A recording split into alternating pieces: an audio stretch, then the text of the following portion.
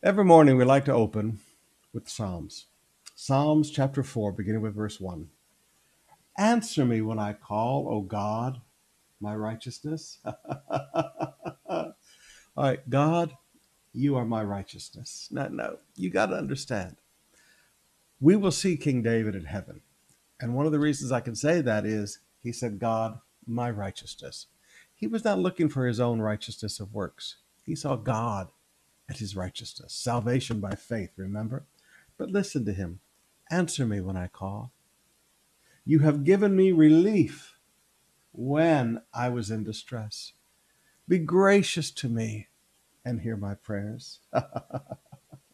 All right, so prayer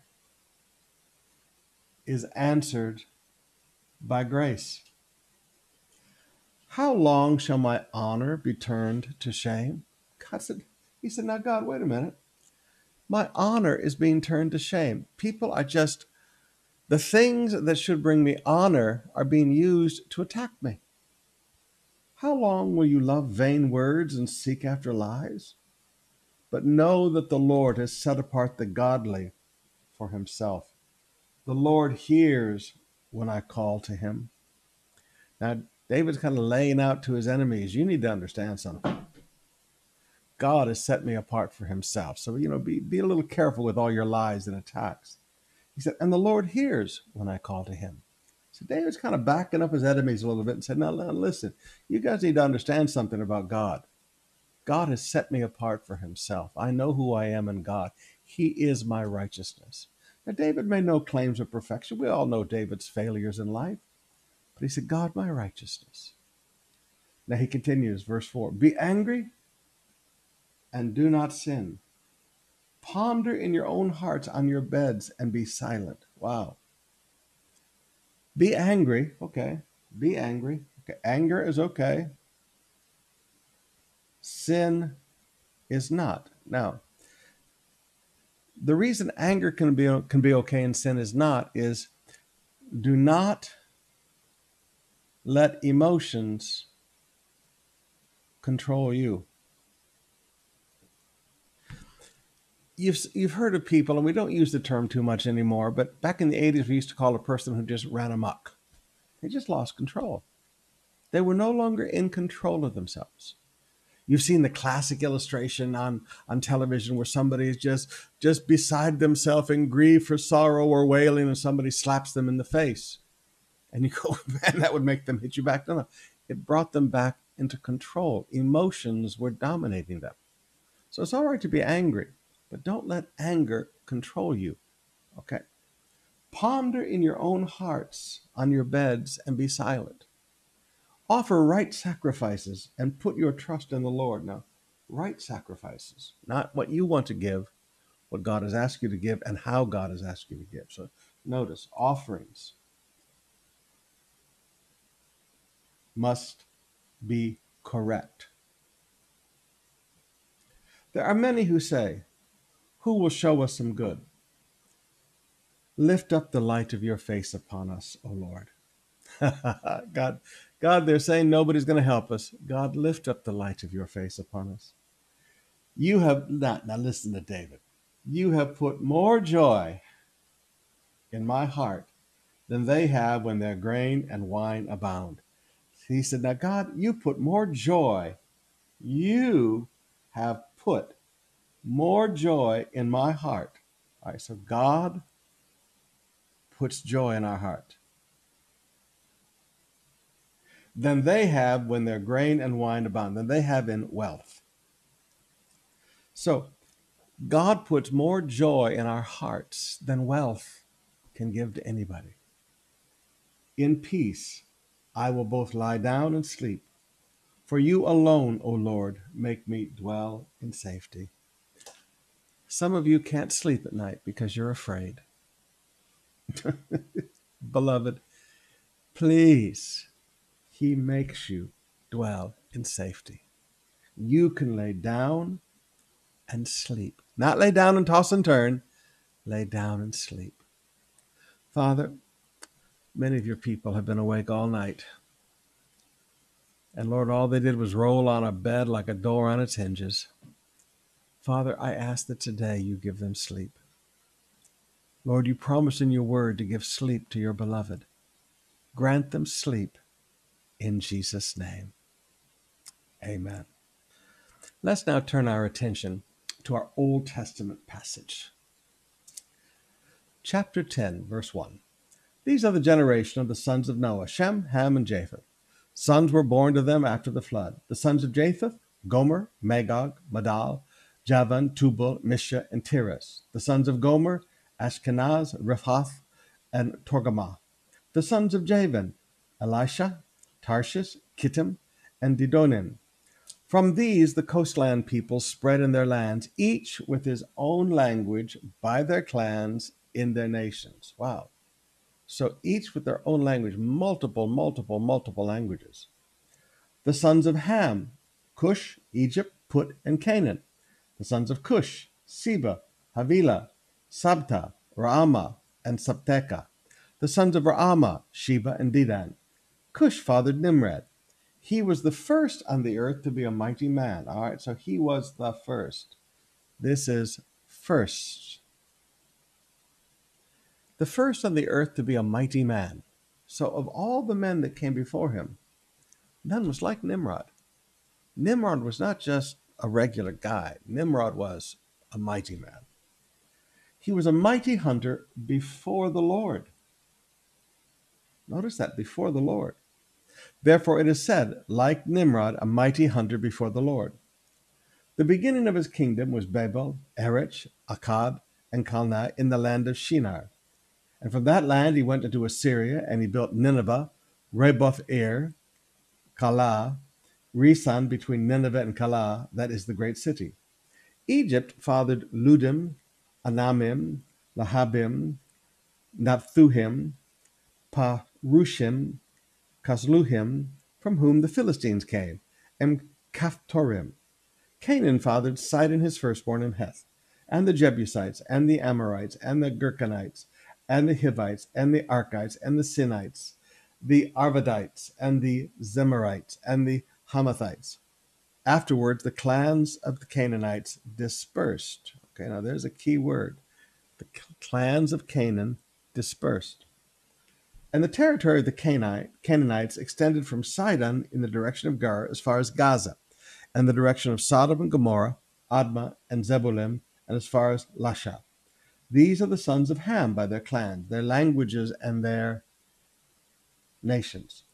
To Shem also, the father of all the children of Eber, the elder brother of Japheth, children were born. The sons of Shem, Elab, Asher, Ashkabad, Lud, and Aram. The sons of Aram, Uz, Hul, Gether, and Mash. Arphashad fathered Shelah, and Shelah fathered Eber. To Eber were born two sons. The name of one was Peleg, for in his days the earth was divided. Now here's a key. Now notice, nations dispersed, the earth divided. And his brother's name was Jotham. Jotham fathered Almadad, Sheleph, Hazarmavah, Jerah, Hadoram, Uzal, Dikla, Obal, Abimael, Sheba, Ophir, Havilah, and Jobab. All these were the sons of Joktan. The territory in which they lived extended from Misha in the direction of Sephar to the hill country on the east. These are the sons of Shem, by their clans, their languages, their lands, and their nations. These are the clans of the sons of Noah according to their genealogies in their nations. And from these nations spread abroad the earth after the flood. So here is, again, disperse.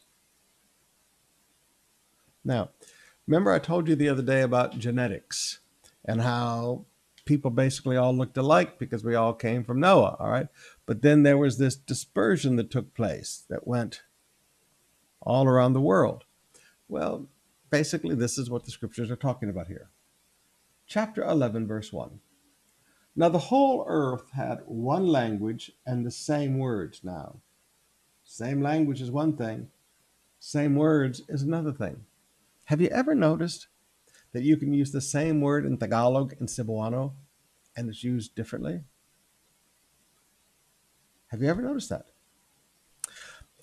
Not too long ago, I was talking to an old friend, and they and their wife were in the car, and I was feeling happy, and I slipped into my Southern.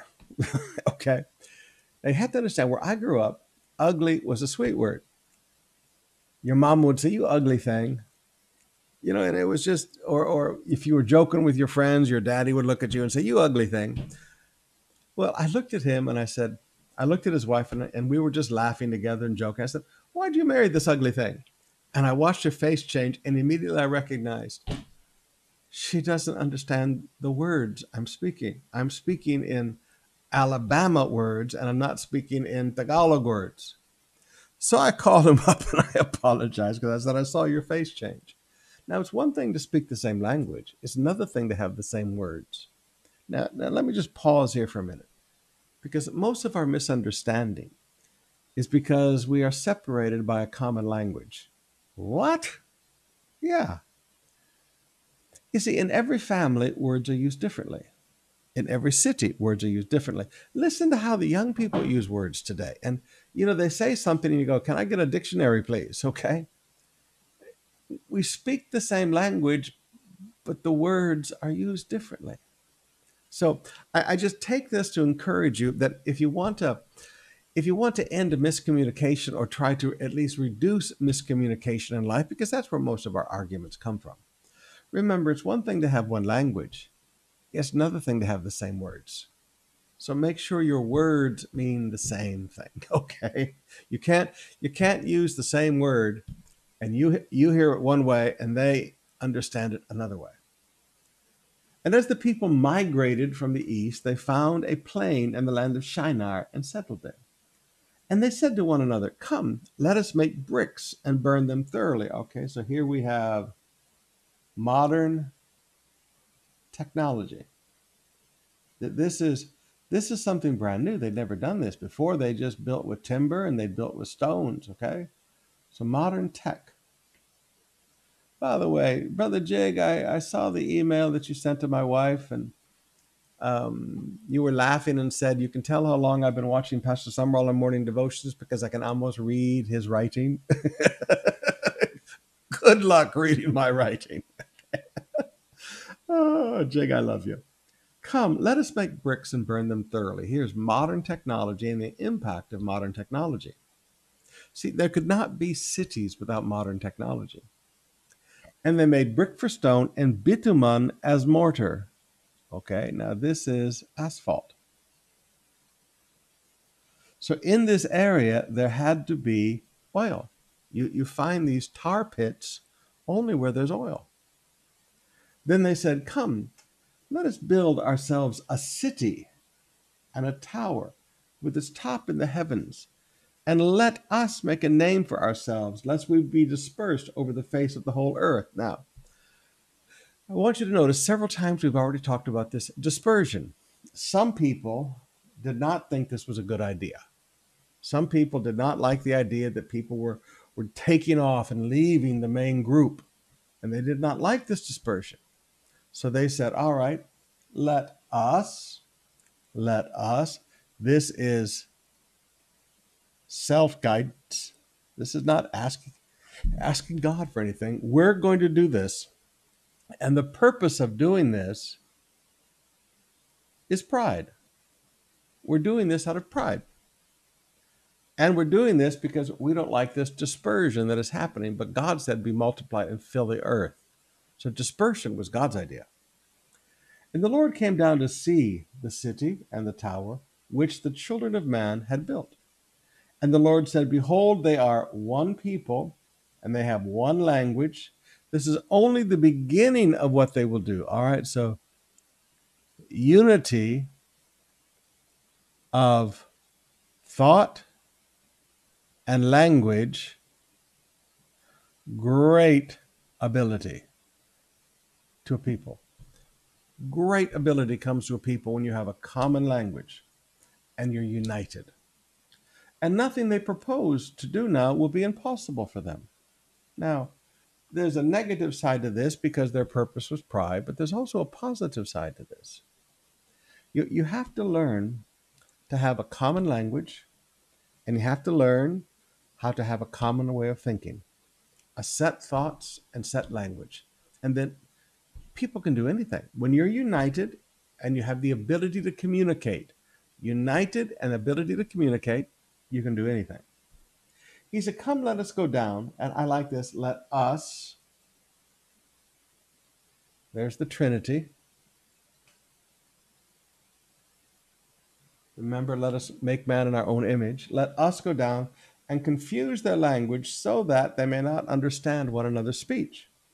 So the Lord dispersed them over the face of the whole earth, and they left off building the city. Unfinished project.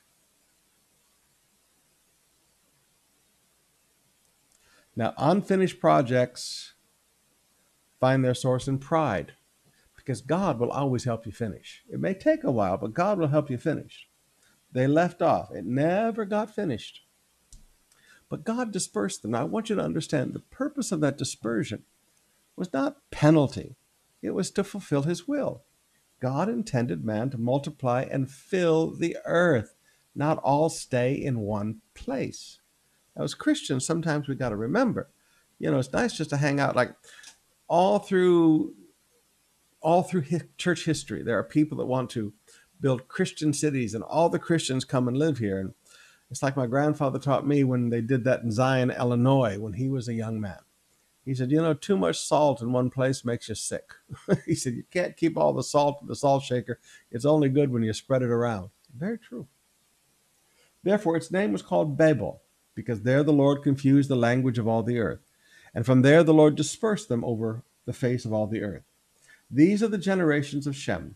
When Shem was 100 years old, he fathered Arshahad 2 years after the flood. And Shem lived after he fathered Arshahad 500 years and had other sons and daughters. When Arshahad had lived 35 years, he fathered Shelah. Now notice, lived 35 years and then he fathered 100 years and then he fathered. Evidently, life was very different then. Okay, some people didn't start having babies until they were 100 years old. And Arshahad lived after his father Shelah 403 years and had other sons and daughters. When Shelah had lived 30 years, he fathered Eber. And Shelah lived after he fathered Eber 403 years and had other sons and daughters. When Eber had lived 34 years, he fathered Peleg. When Eber had lived after he fathered Peleg 430 years and had other sons and daughters. When Peleg lived 30 years, he fathered Ru. And Peleg lived after he fathered Ru 209 years and had sons and daughters. When Ru had lived 32 years, he fathered Serug. When Ru had lived after he fathered Serug 207 years and had other sons and daughters. When Serug had lived 30 years, he fathered Nahor. And Serug lived after he fathered Nahor 200 years and had other sons and daughters. And Nahor lived 29 years and he fathered Terah. Now we're starting to get some names we recognize. And Terah lived after he fathered Terah 419 years and had other sons and daughters. And Terah had lived 70 years. He fathered Abraham, Nahor, and Haran. Okay, now we begin to see names we recognize. Now these are the generations of Terah. Terah fathered Abram, Nahor, and Haran fathered Lot. And Haran died in the presence of his father Terah in the land of his kindred in Ur of the Chaldeans. And Abraham took Nahor wives. The name of Abram's wife was Sarah, and the name of Nahor's wife Milcah, the daughter of Haran, the father of Milcah and Iscah. Now Sarah was barren; she had no child.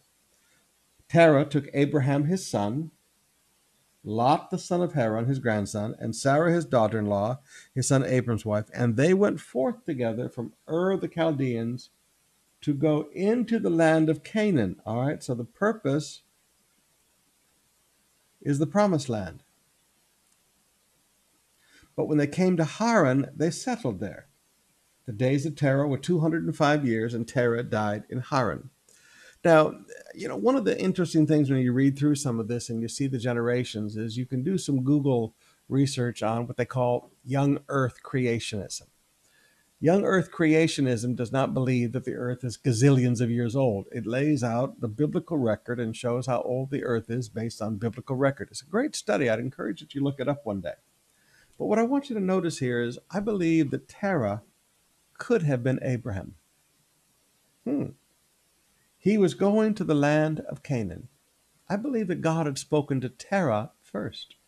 He was leaving his family and he was moving to the land of Canaan. Now, the thing that stopped him is he came to Haran. Now, why in the world did he stop in Haran? He has a village that has the same name of his son. Now, here's the truth I want you to get a hold of. Sometimes being sentimental can become the roadblock to God's will. Let me say that again. Sometimes your sentimentality, there's a big long word, sometimes your sentimentality can be the roadblock to God's will. He got to Haran. It's a village named after his son. He remembers the pain of his son's death, and no one can understand the pain of another one's child dying. You know, we're supposed to bury our parents, not our children. And parents who have lost their children tell me it's like a big hole in their heart. And so here is Terah. And he gets to Haran, a village that's got the same name of his son, and he stops there. Only the problem is, he didn't just stop, he stayed there. Now here's the truth. Sentimentality can make you pause, and then after you pause, you park. After you pause, you parked. And this was his problem. He parked, and he missed out. Now, the next thing you hear is God speaking to Abraham after Terah dies, because generational promises pass at death. But we'll get into that tomorrow. All right, let's open up our hearts and spend some more time in worship.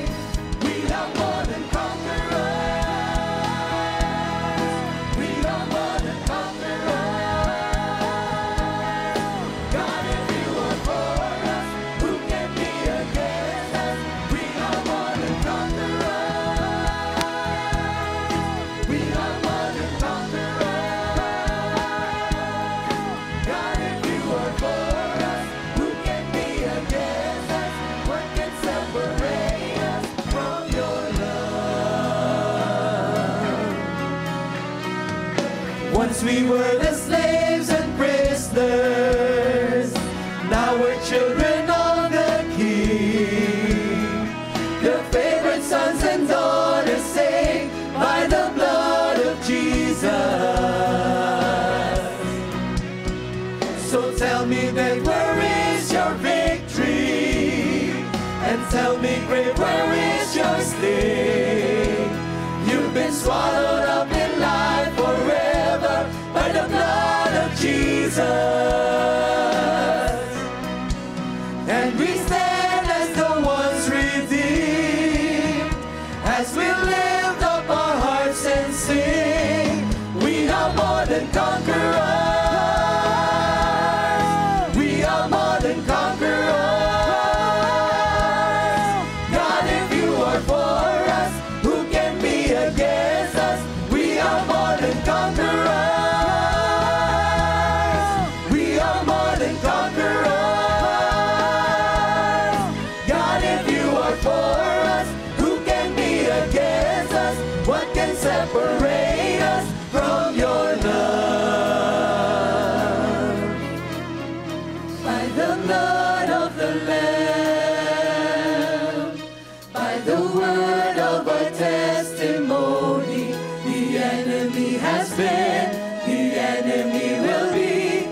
defeated.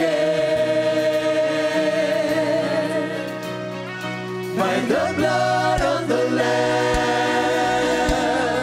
by the word of our testimony, the enemy has been, the enemy will be defeated. By the blood of the Lamb, by the word of our testimony, the enemy has been, the enemy will be defeated. By the blood of the Lamb, by the word of our testimony, the enemy has been, the enemy will be defeated. We are more than conquerors. We are more than conquerors. God, if you are for us, who can be against us? We are more than conquerors. We are more than conquerors. God, if you are for us, who can be against us? We are more than conquerors. We are more than conquerors. God, if you are for us, who can be against us? We are more than conquerors. We are more than conquerors. God, if you are for us, who can be against us? What can separate us from your love?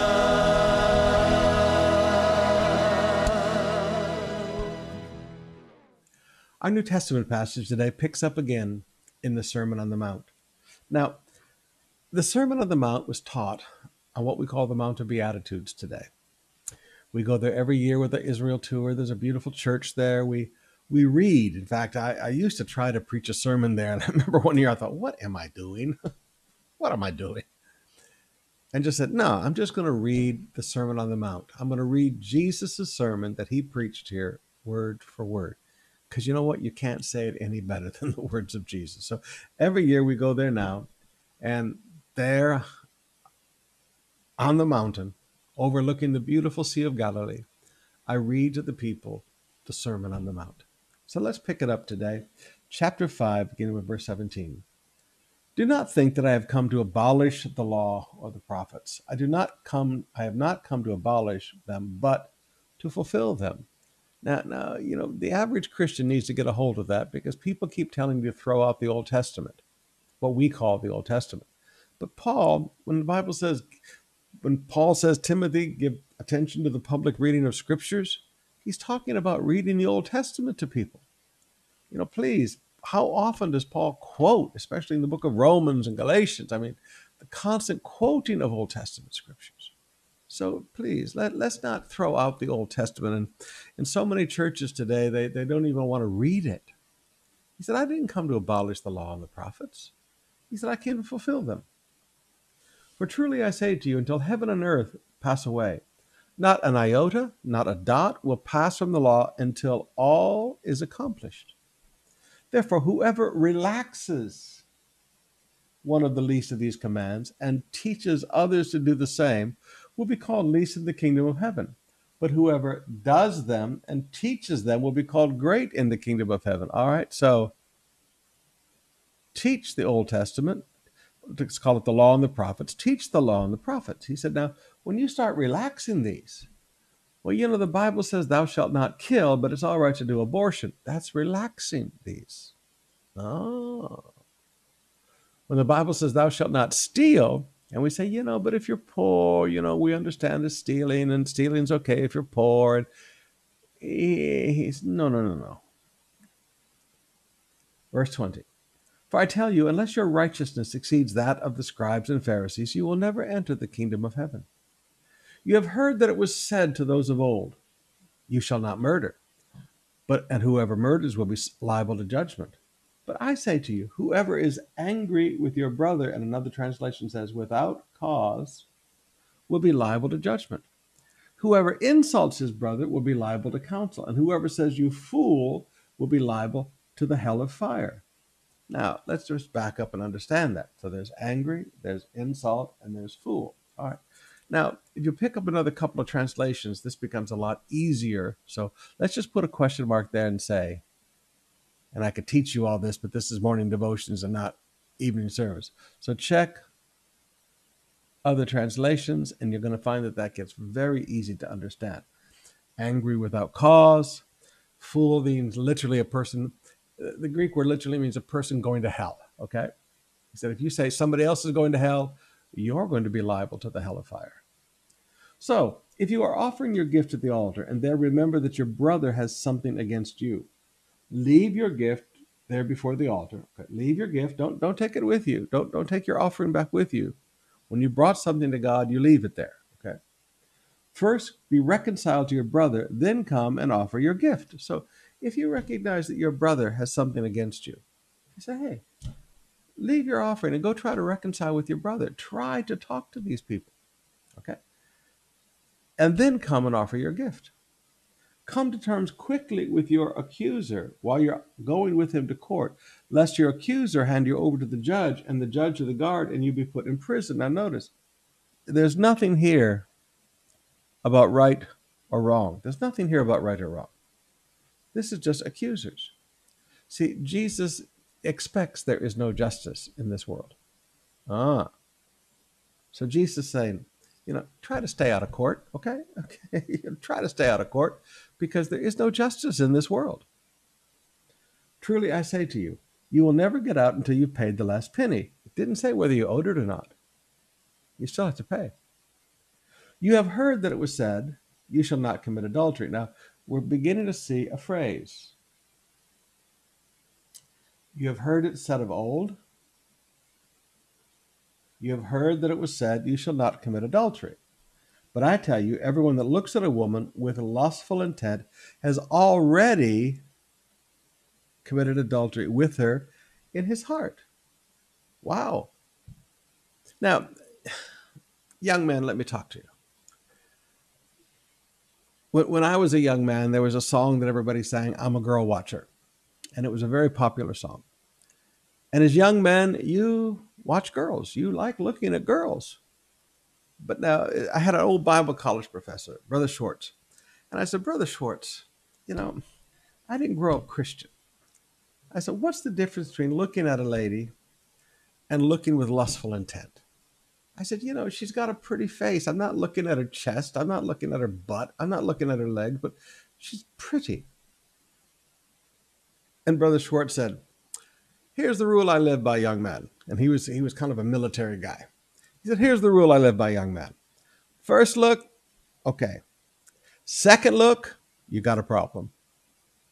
The old lustful double take. You see a pretty girl, go by, no. So guys, learn. First look is one thing. To stare, the long double take, that's where you're getting in trouble. He said, looking lustfully, that's committing adultery in your heart. If your right eye causes you to sin, tear it out and throw it away.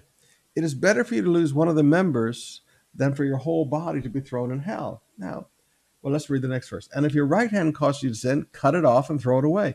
It is better for you that to lose one of your members than for your whole body to go to hell. Now, you go, what?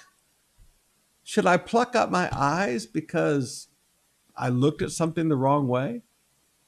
And notice the hand and the eye goes together. Usually what you look at, you want to touch. Have you ever noticed that? Your hand follows your eye. Now you see why these two are put together. Okay. So he said, now if your eye causes you to sin, tear it out and throw it away. He's not telling you to destroy the temple of the Holy Spirit. All right. But you're going to have to learn there's things you just don't go look at. There's things you just don't see. There's things you just don't touch. In my life, I've learned that I can be a very happy person and keep my thought life clean if there's things I just don't look at. For instance, I found and I won't mention the names of the news companies, but, when I check the news websites in the morning, because I don't really watch TV much. But when I check the news websites every morning, if I stay to the top section, I'm okay. I can read the news real quick. But if you start going down, all of a sudden you got girls in bikinis, you got this, you got that. And as a guy, the more of that I see, the more trouble I have. So you just learn there's things you just don't look at. There's things you just don't. Yeah, you just no. I'm not gonna put that in me. You see, what my Uncle Lester used to always teach me: whatever you feed grows, and whatever you don't feed dies. So if you learn, hey, control what you see, control what you touch. He said, it is also said. Now here's another one of those you have heard it said.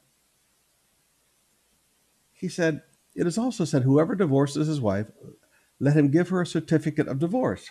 But I say to you that everyone who divorces his wife, except on the ground of sexual immorality, makes her commit adultery. And whoever marries a divorced woman commits adultery. Now, forgive me, but here is the innocent party. Now, you're going to have to understand, I'm strong against divorce and remarriage. Okay, I'm very strong against it. Well, Pastor, you just don't understand. Excuse me? I grew up in a broken home. Excuse me? My brother's been divorced twice. My cousins have been divorced I don't know how many times. I mean, please, excuse me. I'm the product of a broken home. Okay, I understand divorce and remarriage, and I understand things are never right after that. So I can understand. Whoever divorces his wife, except on the ground of sexual immorality, makes her commit adultery. Now notice, she's the innocent party, makes her commit adultery. She goes out and gets remarried, she commits adultery. But now if she's already committed sexual immorality, he's not making her commit adultery. So this takes away the innocent party thing. And whoever marries a divorced woman commits adultery. When you marry a woman who's divorced, and we've had guest singers and guest speakers that wanted to come and preach for us. And when I found out that they were divorced and remarried, or they had married a divorced woman, I said, I'm sorry, I can't have you. And people have been mad at me. People have been mad at me. But at some point, we got to pay attention to what Jesus says about family. Okay? Again, it was said, here we go again. Here's another one of those words. You have heard it said to those of old, you shall not swear falsely, but shall perform to the Lord what you have sworn. But I say to you, now notice, you have heard it said. Now notice the second phrase that comes out. But I say to you. But I say to you. But I say to you. But I say to you. So there's a difference between Jesus and the interpretation of the Old Testament. Now, here's where you're going to get into something. There is a difference between God's word and man's use of his word. Jesus said, this is what people have told you. But he said, it's not right. This is correction of doctrine. This is not a repudiation of the Old Testament law. This is a correction of the use of it. This is a correction of interpretation of it. So Jesus, this passage here, but I say to you, but I say to you, this is Jesus correcting wrong teaching. Do not take an oath either by heaven, for it is the throne of God, or by earth, for it is his footstool, or by Jerusalem, for it is the city of the great king. And do not take an oath by your head, for you cannot make one hair white or black. Let what you say be simply yes, and this is a great truth here. Let what you say be simply yes or no. Anything more than that comes from evil. Now this is where deception comes in. See, when people have to start swearing an oath, it's because they're hiding something. Because the oath protects them, but it doesn't protect you. It's about a one-sided contract, all right? You have heard that it was said, now here's another one of those. You have heard it was said, an eye for an eye and a tooth for a tooth. But I say to you, do not resist the one who is evil. But if anyone slaps you on the right cheek, turn to him the other also. And if anyone would sue you to take your tunic, let him have your cloak also. And if anyone forces you to go 1 mile, go with him 2 miles. Now, this is occupied nation status. The Romans constantly would slap people in the streets, just hit them. The Romans had the right under Roman law to make you carry their load for 1 mile. Jesus said, carry it too. So this is living in occupied nation status. But again, notice Jesus is correcting the doctrine being taught by the rabbis in the synagogue. Give to the one who begs from you, and do not refuse the one who would borrow from you. Now, wow, this is misused. Give to the one who begs from you. If you see somebody begging, help them. Now,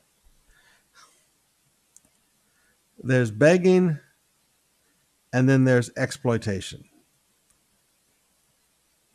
And there is a difference. There are people that are genuinely desperate. Help them. But then there are people that stand on the street corner and they have what we used to call in the 80s the beggar king. And the beggar king controls this group of children and exploits them. Now, I don't give money to these children controlled by beggar kings. If I have food in the car, I'll give them some food because the kid can eat it right away. Okay, get some food in the kid's tummy. And do not refuse the one who would borrow from you. Now, this is borrow for need, not business. Now, there's a difference here. If people are in trouble financially and they can't pay the rent, they can't pay the hospital bill, whatever, okay? Yeah, loan people money, help people. But then there are those that are basically borrowing money from you to do business and make money. You have no obligation to help people there. But now let me just throw in here also, because we have to balance this out. There are also Christian con artists in the church that go around and borrow from everybody and never pay their debts. Now, people have borrowed from you how many times in the past that have never repaid? Probably not a good idea to keep loaning them money. Maybe give them something. Again, you have heard it said, you shall love your neighbor and hate your enemy. But I say to you, love your enemies and pray for those who persecute you. Wow. Again, he's correcting wrong use of scriptures, wrong use of doctrine. Love your enemies. Oh, Pastor, do I have to? You know, the older you get, can I make you a promise? The easier it gets. Because you realize that most of these enemies are people that you once loved. So keep loving them. And pray. So love and pray for those who persecute you. So that, here's words of purpose. He said, now the reason you're doing this, so that you may be sons of your Father who is in heaven. For he makes his sun rise on evil and on good, and sends rain on just and unjust. He says, I want you to act like this, because act like the Father. He said, this is what the Father does. The Father has all these people on this earth that hate him and despise him, speak against him, but he still makes the sun rise on them. And he still sends rain still sends rain on their fields. See, God is good to everybody. Now, he's especially good to the believer. Yes, I understand, but God's good to everybody. If you love those who love you, what reward do you have?